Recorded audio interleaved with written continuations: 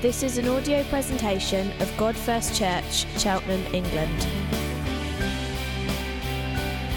A community of Jesus followers worshipping God first, proclaiming God first, and together living God first lives. For more information, visit our website at godfirst.org.uk.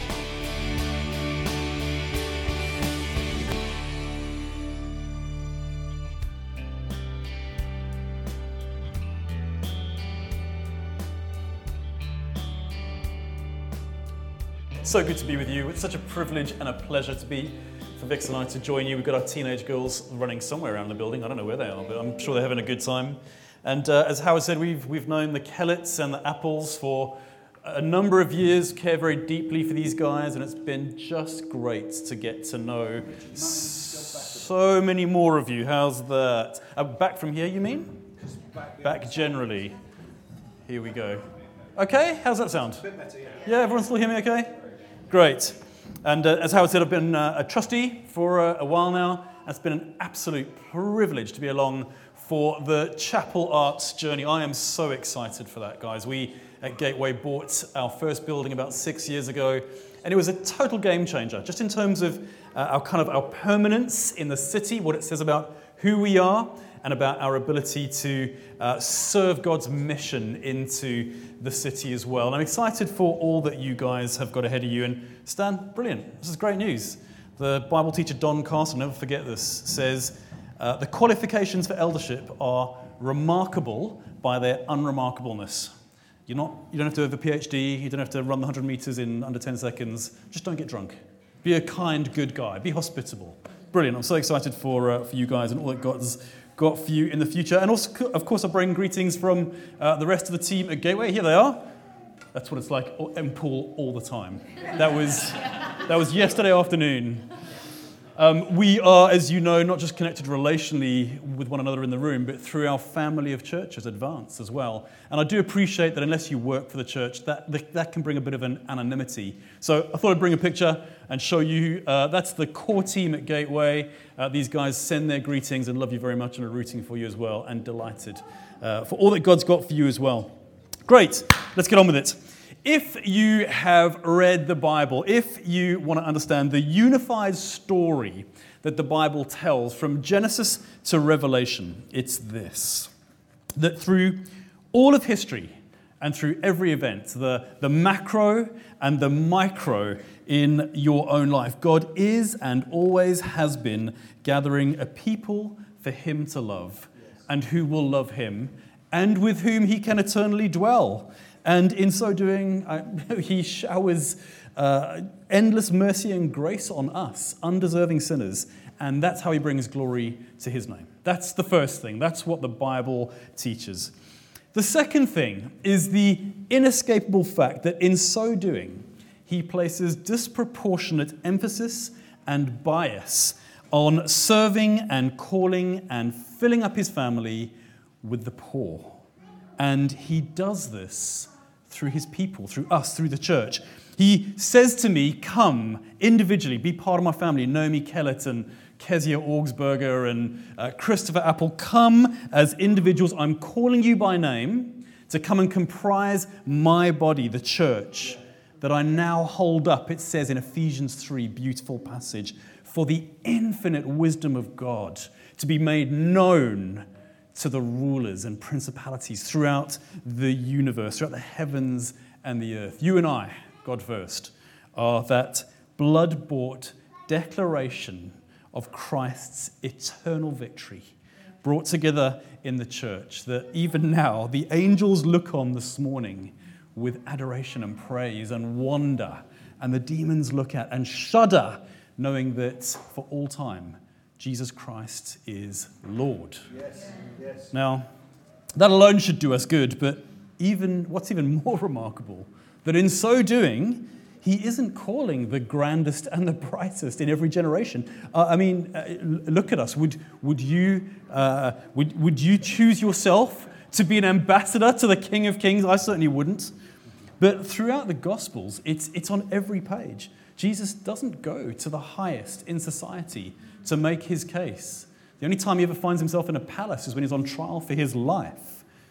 Over and over again, what the scriptures show us is how Jesus makes a beeline for the poor and the downcast. Yes. It's what makes sense of his opening ministerial words in around 30 AD. One day, you can read about this in Luke 4, he stands up in the synagogue and he's about to announce his ministry and his mission to the world, and he unrolls the scroll of Isaiah out of all the passages of Scripture that he could have read, and he utters these words. He says, "The Spirit of the Sovereign Lord is on me, because the Lord has anointed me to proclaim good news to the poor. He has sent me to bind up the brokenhearted, to proclaim freedom for the captives and release from darkness for the prisoners, to proclaim the year of the Lord's favor and the day of vengeance of our God, to comfort all who mourn and provide for those who grieve in Zion, in the place of God, to bestow on them a crown of beauty instead of ashes, the oil of joy instead of mourning, and a garment of praise instead of a spirit of despair." God has sent me and empowered me to seek out the poor and to call them into his family, thereby bringing good news and comfort and setting them free, because that's what's on God's heart. That's how Jesus starts his earthly ministry. And the people are infuriated by this, and they drive him out of the synagogue. Who is this carpenter claiming to speak for God and to be empowered by God? And it says they take him to a cliff top to kind of throw him over and be done with him. That's how the story starts. That's how his ministry starts. He risks all: love and surrender and purposeful mission to the poor. Some time ago, Donald Trump, who was and one day may well again be the most powerful man in the history of planet Earth, said this. He was referring to how politicians sometimes refer to their own poverty credentials. He said, "If people are poor generation after generation, you've got to question how smart they are. Maybe it's because they're morons." Two different types of king, two different kingdoms, two temples, two visions. And as things pertain to the lowest in our society, to the poor and the downcast, we Christians need to be sure to develop a framework and decide which framework we're going to adopt, which kingdom we're going to build in participating with God in his plan to redeem all types of people for his purposes. Howard and the elders have asked me to pick up your series today, working through the book of Acts. And today we're going to be in Acts 15. We're certainly going to be looking at the events of Acts 15, events that pertain to what is known as the Council of Jerusalem, and some of the conversations that happen as part of this council, which we'll get into in just a moment. As you'll already know, though, from the kind of the series you've been in the early days of the church, in the very early days of the establishment of the church, this fragile group of people is essentially comprised of two different types of people. On the one hand, you've got the previously Torah-observing Jews with their various dietary and purification laws. And then you've got everyone else. The Bible calls them Gentiles, just common people with no religious background. And together, these groups have responded to the call of the gospel. And they're trying to work out how to live together in community, which naturally, from time to time, causes conflict. And so in Acts 15:1, we read this as a classic example of the sort of thing that comes up in a fledgling church in a place called Antioch. It says, "Certain people came down from Judea to Antioch and were teaching the believers, 'Unless you are circumcised according to the custom taught by Moses, you cannot be saved.' Unless you had gone through this legal process, this adherence to the law, circumcised, you can't be saved." And so a debate rages, do we or do we not need to be circumcised? And so this and other questions caused the local church leaders in the region to converge on Jerusalem for their version of the COP27 summit, this big leadership conference called the Council of Jerusalem, at which these things will be debated and decided so that the church can flourish and grow through its diversity and its unity. Which, by the way, is just as much a challenge for us today. Harnessing our differences, fighting for unity, particularly when you're doing big things like buying buildings and appointing elders. Doing that is important that we do this well and work well together in unity so that we line up well behind the purposes of God and we can achieve all that he's calling us into. And so, at the Council of Jerusalem, they conclude that the Gentiles don't need to observe the requirements of the Old Testament law, that what Jesus has done on the cross is sufficient, and he's done that for us. But noting these cultural differences in the church and looking for a way to help these two groups to peaceably coexist, James stands up, and after much debate, he decrees this. He says, "It is my judgment, therefore, that we should not make it difficult for the Gentiles who are turning to God. Instead, though, we should write to them, telling them to abstain from food polluted by idols, from sexual immorality, from the meat of strangled animals, and from blood." Okay, in other words, coming into the family of God, uniting ourselves with his people and his purposes should not be difficult, but it does require us to challenge and very often oppose the prevailing cultural paradigms and practices. In this case, it was eating various types of food and sexual immorality. But what we've seen so far is that for all of us, it means having a radically different perspective of the intrinsic value of our fellow man, especially those who the world would regard as worthless. 2 temples, 2 visions.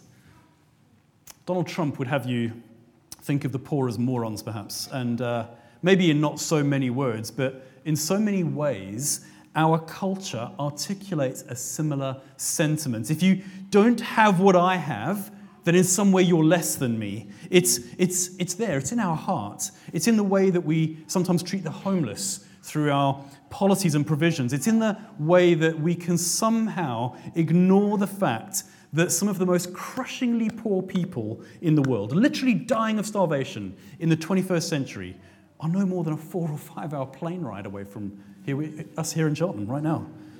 We must remember that Jesus came ever so far and sacrificed ever so much for exactly that sort of person. Yes. Now, Paul is recounting, he's considering this as he recounts some of what happens at the Council of Jerusalem in a letter that he writes to his friends, the Galatians, at a later date. And it's actually this that I want to focus on today. This is kind of Paul's behind-the-scenes version of a conversation that happens at this big leadership conference. He says that when he and his buddy Barnabas were at the conference, the key leaders of the church in the region, the apostles, got together to action plan what to do next. And this is it in Galatians 2, verse 9 and 10. He says, "James, Peter, and John, those esteemed as pillars, gave me and Barnabas the right hand of fellowship when they recognized the grace given to me." They called them into the team. They called Stan into the team. They agreed that we should go to the Gentiles and they to the circumcised. All they asked was that we should continue to remember the poor, the very thing I had been eager to do all along. Yes. In other words, Peter, James, and John, they'll crack on and continue to reach the Jews, and Paul and Barnabas, you guys crack on and reach the unreached Gentiles. And we're going to obviously have to think creatively about how we do this and reach these different sorts of people. But what's crucial in all of this, what we must not lose sight of in all of this, in all of the doctrinal discussion, in all of the action planning, all of the travel arrangements and the leadership development and the establishment of elders, what we must not forget, that for all of us, we must not forget the poor. Amen. They recognize that as we leave this summit of leaders, the Jerusalem Council, full of faith and excitement and ideas, that central to who Jesus is and central to the gospel message and central to the life of a disciple of Jesus Christ, God First Cheltenham, is to remember and to serve the poor. I like to imagine what that conversation would have been like. Remember the master, remember the teacher, remember Jesus that day in downtown Jerusalem in the synagogue when he got up to speak for the very first time, that day when they were so angry at him that they drove him out and tried to throw him off a cliff. Remember that? That was because he stood up and said that God had sent him into the world to serve the poor, to proclaim good news to those whose lives are bad news, to lift up the heads of the needy, to bind up the brokenhearted. And if it was good for him, good enough to risk and even give his life, then it's got to be good enough for us. We must remember the poor. It's a non-negotiable for the Christian.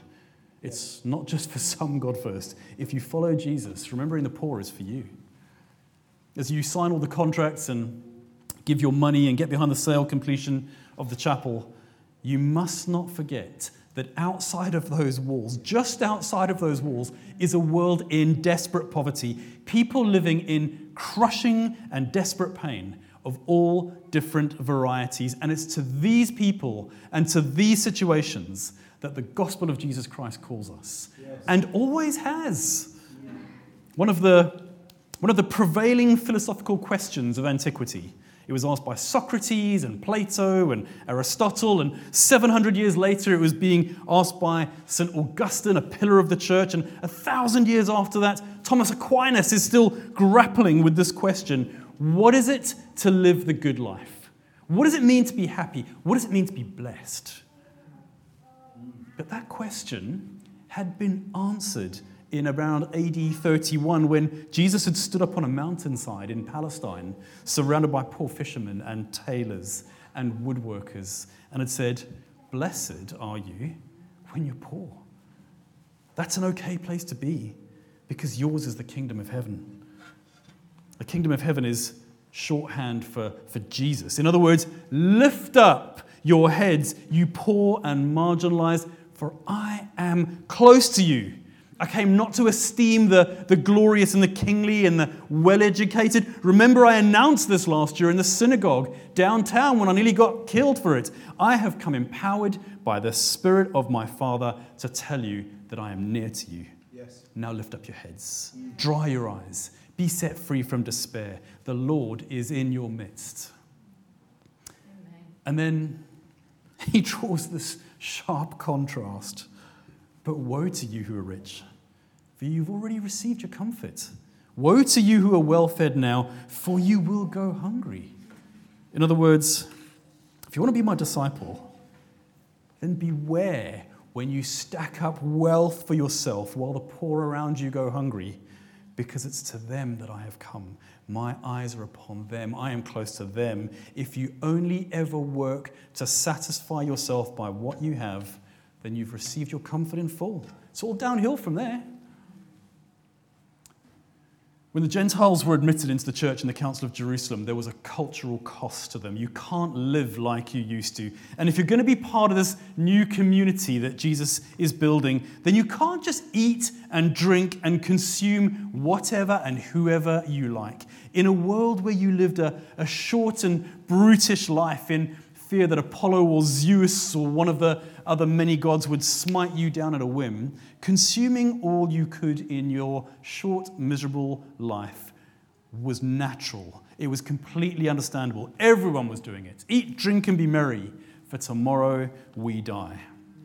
So to surrender to self, to deny oneself, especially in favor of the other person, was the most radically countercultural thing you could do. It still is, folks. Nothing has changed in the cultural narrative. Listen to the news. Watch the adverts. There is a relentless and ubiquitous ideology that tells us that happiness resides in what you can take and consume and amass. But to follow Jesus could not be more at odds with this. It means giving yourself to the poor, to the tax collector, to the prostitute. I heard a story last week from Burundi where a village was overwhelmed with celebration because one of the women hadn't given herself to prostitution. And they couldn't quite get their heads around this. She had managed to find a way to feed her kids through legitimate means so that she didn't have to prostitute herself. And she was the major outlier in this community in the 21st century. I think we're facing a cost of living crisis. That's why Jesus talks about loving tax collectors and prostitutes. These were two types of people in desperate poverty. One social, because tax collectors were hated, and one material, because prostitutes plied their trade to feed their kids. And my sisters, which one of you wouldn't if you were faced with that situation living in Burundi and had to feed your family? This was happening last week. Well, we were all moaning about the price of butter. We must remember the poor. 10% inflation in the UK. It's pretty bad. It's 1,000% in Zimbabwe. If you buy a loaf of bread right now in Harare, by the time you get home, that loaf of bread's gone up. We're building a new building at Gateway as well. £2 million. It's nearly finished. Nice, new, shiny building. It's going to look great. PA is really nifty. Nice new blue chairs, nice Cardine on the floors. It's not ostentatious, it's just new. I've given the past 11 years of my life to getting this thing built. Our church has been on this journey for 40 years, many failed attempts. 11 years, many sleepless nights, many spreadsheets, much prayer. Do you know how emotionally attached I am to that building? Not even 1%. I refuse to allow myself to be proud in that building. And as long as I'm a leader at Gateway, I'll say the same thing. We are not building a museum. We aren't building a monument to ourselves. It's not Babel. We are building a place where the gospel can be preached, where the lost can be found, and where the poor can be served. We've used this catchphrase for the last 11 years. Our facilities facilitate the mission. That's all they are. That's all the chapel is. It's a facility. It's a vehicle, but man alive is an important one for you. If you want a place where you can speak and bring and be good news to Cheltenham, well, God has provided for you richly, so go for it. Aggressively. Give your time and your money and pray for faith to continue to rise up in you. And when it's done, then the real work begins as you preach the gospel and seek out the lost and, importantly, serve the poor. You just don't have any other choice. The gospel compels us into this. It doesn't command you to buy a Chapel Arts, of course, but this is the vehicle that God seems to have provided you to do all the stuff that he does command you to do, which is to partner with him in his plan to reconcile all of Cheltenham to himself, with special emphasis on the poor. And so you've got to be countercultural in this thing. 2 temples, 2 visions. In this world, we are caught between 2 cities, 2 kingdoms. The kingdom of money, which tells you to earn and keep and store up, and the kingdom of God, which tells you to work and earn and give it away, and prioritize the most needy as you do. My friend, colleague, Matt Hosier, illustrated this so well a few weeks back, drawing from the biblical story or the biblical illustration that you reap what you sow. Very simple. He just made the point that if you're a sower, if you're a farmer, if you put your hand in a bag of seed with all its potential for growth and vegetation and so on, it's worth absolutely nothing while it's in your hand. You've got to give it away. You've got to broadcast the seed. All your stored up money and possessions are worth nothing in your hand. You've got to give it away. Get Chapel Arts onto your balance sheet as quickly as possible and as cheaply and efficiently as you can, and then do the most countercultural thing you can. Give it away. Give it away all week long for the sake of the gospel, for the sake of the materially poor, for the refugee, for the single parent, for the neglected child, for the victim of domestic abuse. Give it away to the family who can't afford the heating bills, who are deciding which meal to drop because the money's not going to go far enough to cover 3 meals a day for them. Give it to the lonely older person who doesn't see anyone all day long, whose family have stopped phoning and visiting. Give it to the person who is crippled with anxiety, to the person weighed down with debt, to the married couple clinging on to their marriage with their fingertips, to the bereaved, to the university or school student who's hit an existential brick wall. My wife Vic spent all of her lockdown working for the Children's Mental Health Services, talking to kids through Zoom to try to stop them from taking their lives. There's a world of pain out there. Yes. We live in the 5th largest economy in the world, but I guarantee you that if we went on a walk around this block, we would find exactly these sorts of people, the sorts of people that Jesus came to seek and serve and save in Isaiah 61. The brokenhearted, the downcast, the captive, the orphan, the lonely. Vix and I are, we're not rich at all. I work for the church. And Vix has until recently spent the last 25 years working for the NHS. We've inherited nothing from our parents. But here's the thing, and I really want to be careful here. I don't want to take anything away from anybody in this room who's facing the sort of crises that I may have just mentioned. If this church is meeting its calling, then there should be that type of person in the room, people who are poor in a way I've just described. But here's the kind of air-to-ground, heat-seeking provocation missile for us all. Relative to the rest of the world, God first, we are the rich. Yeah. Westerners are the richest, healthiest people who have ever walked the planet. Yes. We are the kind of people that Jesus is warning, just be careful how much you store up, how much you keep. There's a world of poverty out there. Give yourself to that.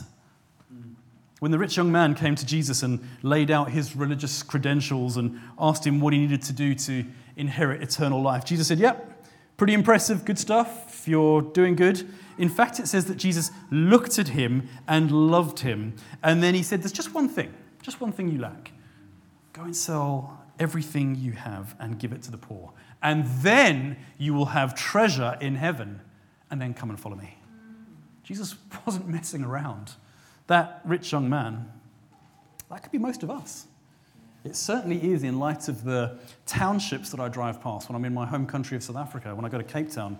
Khayelitsha, 2.5 million people cramped together under bits of reclaimed corrugated metal, 100,000 of whom have absolutely zero sanitation whatsoever, 600,000 of whom have no electricity, 55,000 people per square kilometre.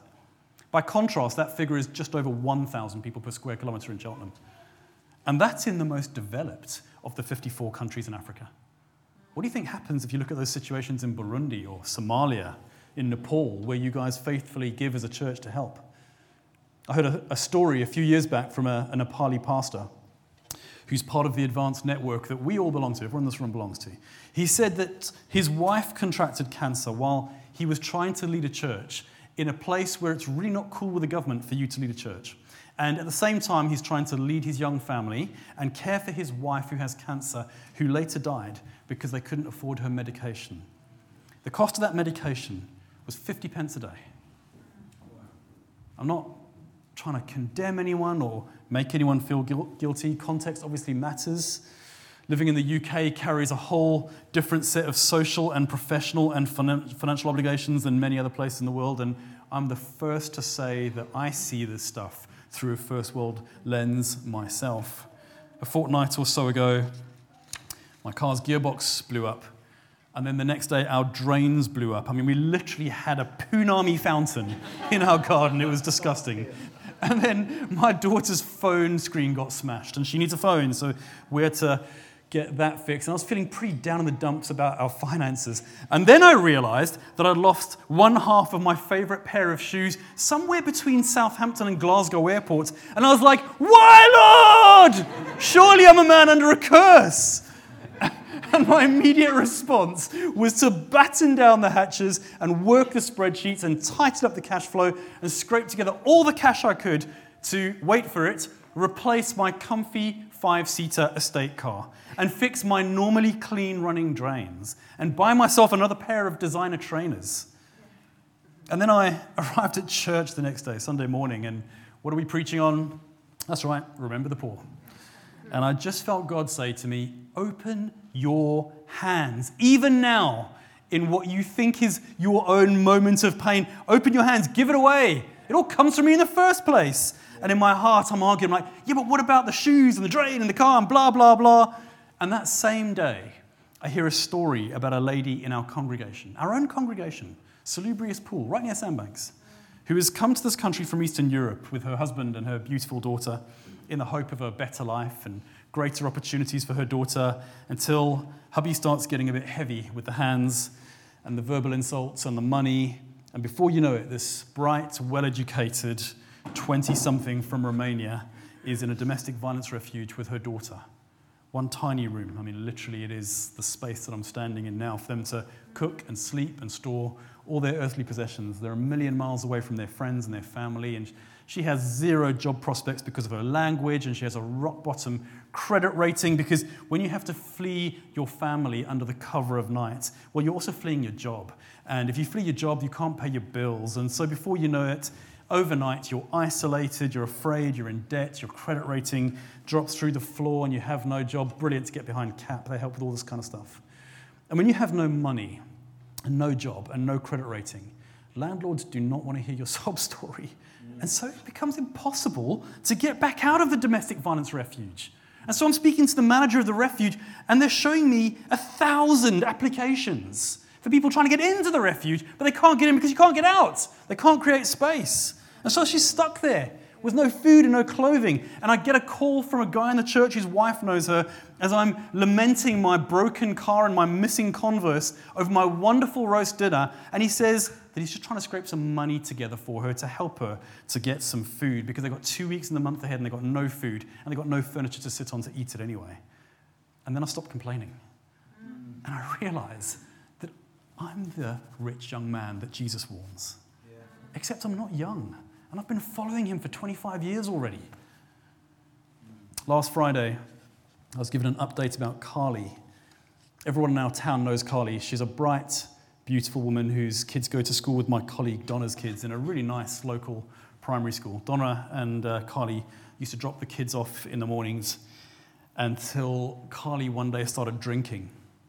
I've often seen her on the road outside our building since. She's filthy dirty, shaking from heroin withdrawal, with her pimp standing right next to her. She's often got black eyes from where he's beaten her up. I heard last week that Carly had died. Middle class, 35-year-old woman who had shoved down her pain and her isolation until it exploded into a full life crisis that ripped her from her family and took away her life. What might have happened if we as a church were able to more quickly respond to Carly and tell her that her life was valuable and that Jesus prized her as his little girl and that he's exactly the sort of person that he came for? Yeah. As I said, I'm not rich. You're probably not rich, but in relative terms, oh my word, God first. Everyone in this room who has a roof over their head, food in the fridge, running water, sewage, clothes for tomorrow morning, and a means to clean themselves in private has pretty much won the lottery. Anyone here who qualifies for income support or a job, who can go down to their GP tomorrow and make an appointment to see a qualified doctor or get free surgery in a sterile environment. Think again about my Nepali friend who can give their kids a glass of water without worrying about whether they're going to get cholera. Everyone who's free of addiction and the slavery of debt. If you are in that category, you need to understand that we are at some level that rich young man that Jesus is talking to. And we have a responsibility to lift up all who aren't. There are so many ways to serve and bless the poor, but I think the chapel gives you an exponentially greater vehicle to do that now. Yes. This is what we're doing at Gateway right now. Let me give you some context. Our church budget does not add up. I worked in the corporate world for many years. If I showed someone, my colleagues in the corporate world, our budget, they'd laugh at me. It doesn't add up. We're in serious deficits. But we're opening our building 2 days a week, soon to be 3. We're pumping out valuable, expensive heating all day long so that we can create warm spaces for the elderly and the refugee and the lonely, and so that we can, as happened last week, host a support group for victims of domestic violence. 7 ladies in a room with 2 of our leaders, slowly and painfully expressing the abuse they'd experienced. One of them literally almost vomiting as she recounted the wounds that her husband had gave her. One of them crying her eyes out as she talked about the hopes that she'd had as a young woman, full of optimism. Her and her young husband before he got ill and started gambling and the punches began. One lady another day telling how she'd been drinking bleach because she just couldn't get herself clean enough from her life experiences. 2 weeks ago, Eddie, 70 years old, walks into the building on a Thursday. He's got tears in his eyes because he's so lonely and has been since his wife died and his kids don't visit anymore. Person after person coming into our midweek warm spaces, talking about how they can't afford food. It's not difficult. You open the doors, you turn the radiator on, you make a cup of tea, and you listen to someone's story. The scale is overwhelming, and you just can't solve every problem. But you've got to start somewhere. And to do that, I believe you just got to faithfully do the next thing that's in front of you, the next person who's in front of you. You'll have opportunities throughout your lives to do that as individuals, and now you'll have opportunities to do that as one body as well. That list again from Isaiah 61. Tell me you don't know people like this. The Spirit of the Sovereign Lord is upon you to bring good news and warm spaces and meals and hospitality and a shoulder to cry on and wide open doors at Chapel Arts to the brokenhearted. We all know people who are brokenhearted. The widow, the bereaved, the relationally broken, the isolated. Those people are all around us. The captive. Tell me you don't know someone who's held captive by debt or anxiety or guilt or depression. These are the poor. Those who mourn. Think again about my friends in the domestic violence refuge who had hopes and dreams of family and a future and who've lost everything through no fault of their own. Our neighbourhoods are so full of mourning people who have lost hope for one reason or another. There'll be mourning people in this very room today. I'm acutely aware of that. I've been a pastor for many years. I know how it goes. So it stands to reason they'll be out there too.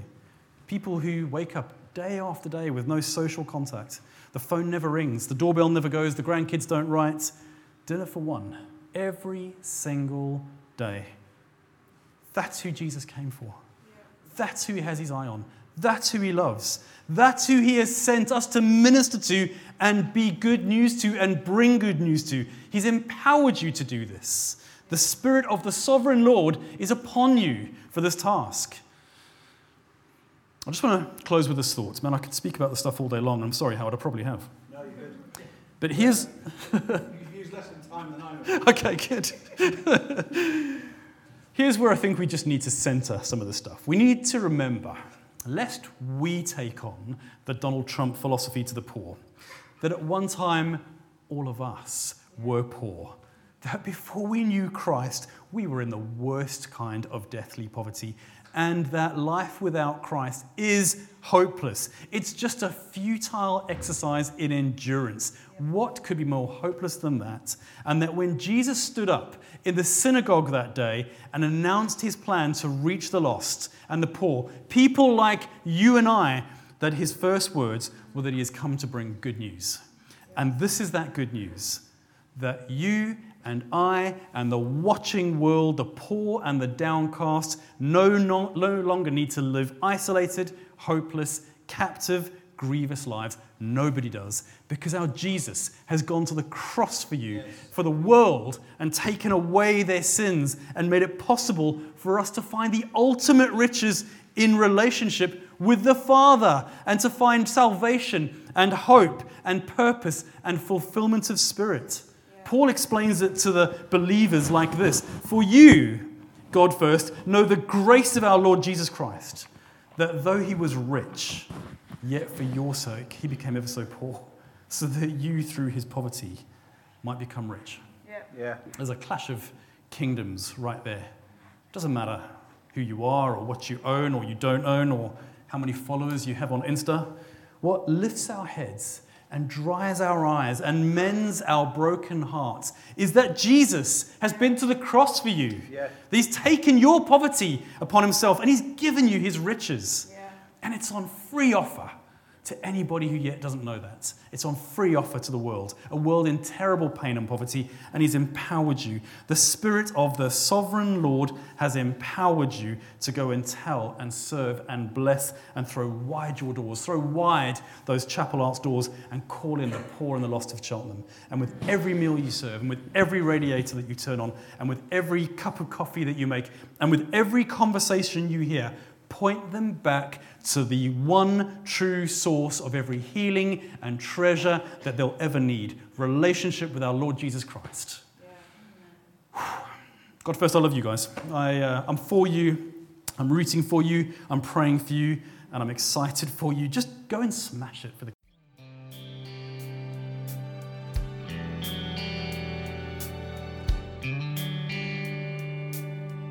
For more information, visit our website at godfirst.org.uk.